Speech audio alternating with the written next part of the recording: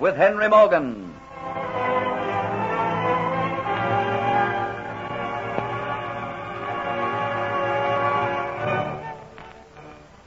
After the sacking of Santa Paula, Henry Morgan decides that he will punish Jeffrey Hunter, so has him brought to his cabin. In vain, Jeffrey tries to tell him the truth, but Morgan refuses to believe him until he learns that Spanish ships are waiting for him at the mouth of the river. To discuss means of overcoming this trap, Morgan calls together a meeting of his captains, and they decide to send an abandoned ship with sails fully set, laden with gunpowder and a fuse lit, in amongst the Spaniards. The next morning, Jeffrey, together with Morgan, watch this plan put into operation. The chosen ship bravely sails alone into the midst of the enemy and then explodes, setting fire to the other ships and throwing them into confusion, during which Morgan's fleet sails safely away. Later in the day, Morgan tells Jeffrey that because of certain information he has received, he wishes him to go as his spy to Spanish Cuba. But, Captain Morgan, There are no buts. Either you wish to do it or you do not. What is the task I have to perform? What do I have to find out? Have you heard of the city of Panama? Of course. When the mayor of Santa Paula was eagerly giving me information as to how to save himself from further torture, he babbled on about the wealth of Panama. He told me the city is bulging with jewels and gold. But Panama is inaccessible as far as you're concerned, Captain Morgan. To reach Panama, you've got to sail around Cape Horn. Why, it lies across the isthmus on the Pacific side. Yes. The Spaniards think that Panama is safe from roving buccaneers. It's a mistake they make sometimes. They thought Santa Paula was safe from my hands. But it would take months to sail around to Panama. And if the loot's in Panama, why ask me to go to Havana? Well, although the mayor told me quite a lot, it was not sufficient. He told me all he knew. He was only too eager to. But to sail for those months around Cape Horn, it's an impossible task. I have no intention of sailing around Cape Horn. There's a quicker route across the isthmus. You intend going overland to Yes. Panama? Yes, why not? I'll train the men to do it and we'll succeed. But the way lies among swamp and fever. There's death in every hand and every form. Some will die, but many will return. And what do you want me to do in Havana? The mayor of Santa Paula told me there's a fleet being assembled at Havana. A fleet which will sail round the Horn to Panama to load the treasure and take it back to Spain. I want to know when that fleet leaves Cuba. I want to know when she's well on her way, sailing south. As you said, it'll take some months to sail around the Horn to Panama, and during those months the Caribbean Sea will be free of Spanish ships. I'll be able to move a faster fleet to the mainland and march across, sack Panama, and return while the Spanish ships are still rounding Cape Horn. Havana must be full of news regarding the sailing date of the fleet, and I want somebody there in Havana who will listen to that news. You speak Spanish? I want you to take the job. Of course, you know what discovery would mean. At their kindest, it would be just death. So you now fully believe my story, Captain Morgan. You trust me once again. I believe it, yes. But upon reaching Port Royal, I'll verify what I believe with Sir Thomas Moffat. If you've lied, I'll know how to deal with you. If you've spoken the truth, you'll be fully recompensed for what I've done to you. Thank you, Captain. And I've told you these plans so as to give you time to think over my proposition. If you decide to accept it, you will have to leave Port Royal practically immediately upon our arrival.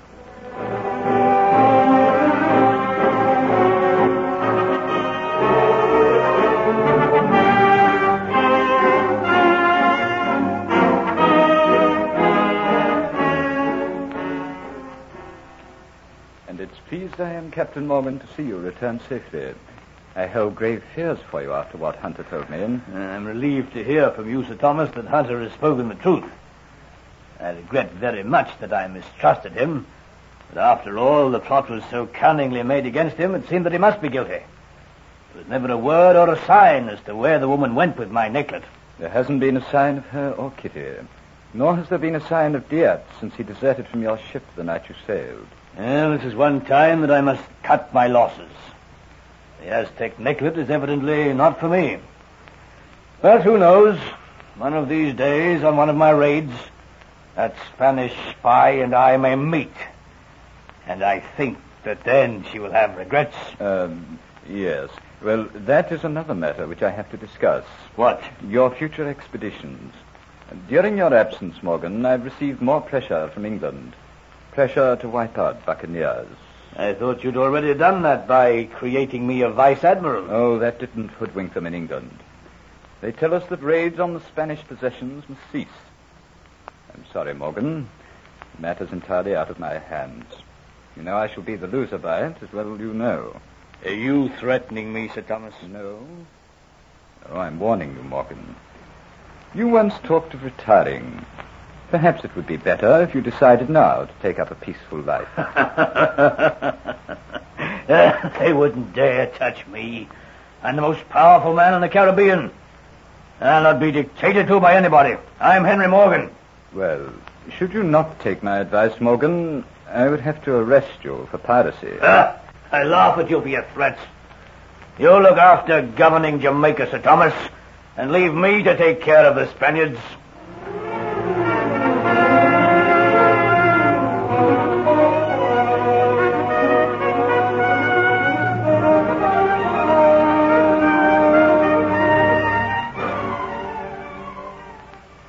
Well, I'm glad, Hunter, that you've decided to accept the task which I offered you.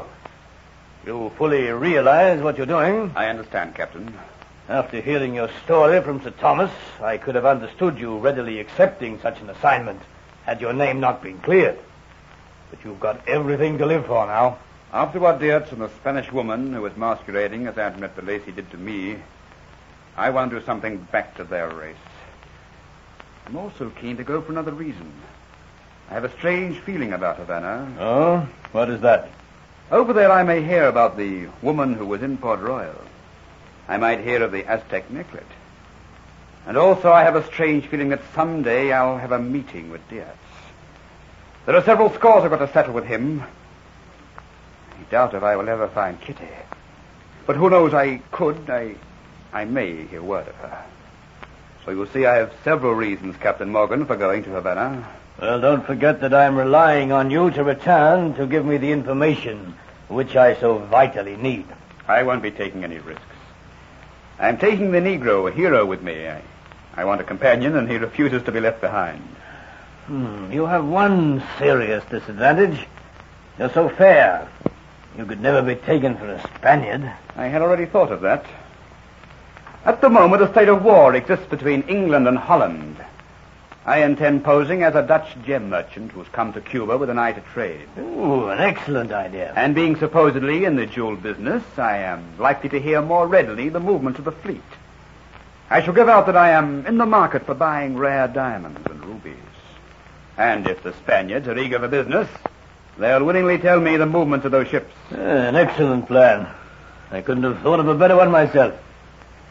Can you and Hero sail tomorrow night? There's nothing to detain me in Port Royal. But have arrangements been made for getting me away from Havana? The ship that you sail on will return at night to the spot where you were put on shore exactly 7 nights after you land. You will have, Hunter, exactly 1 week to get the information.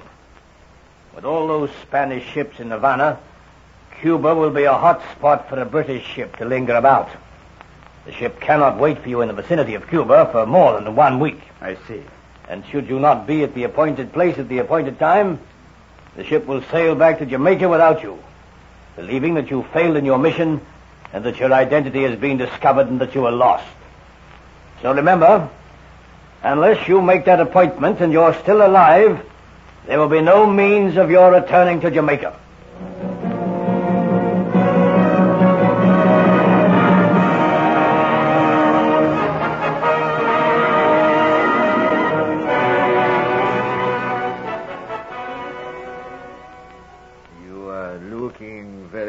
My dear daughter. Am I, Father?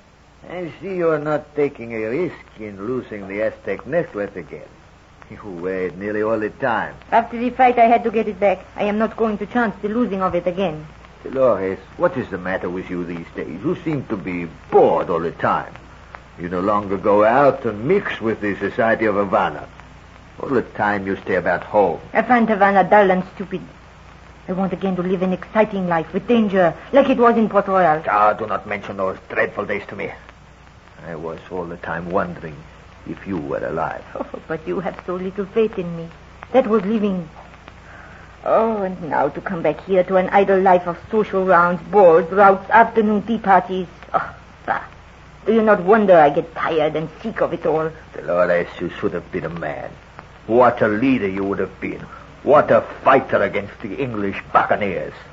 Ah, when I think of Morgan escaping the trap, which was so carefully set for him, I could have sworn we would have been successful. But no. The arch-fiend himself sent the fire ship in amongst our ships and destroyed them. Once more he is free to roam the seas.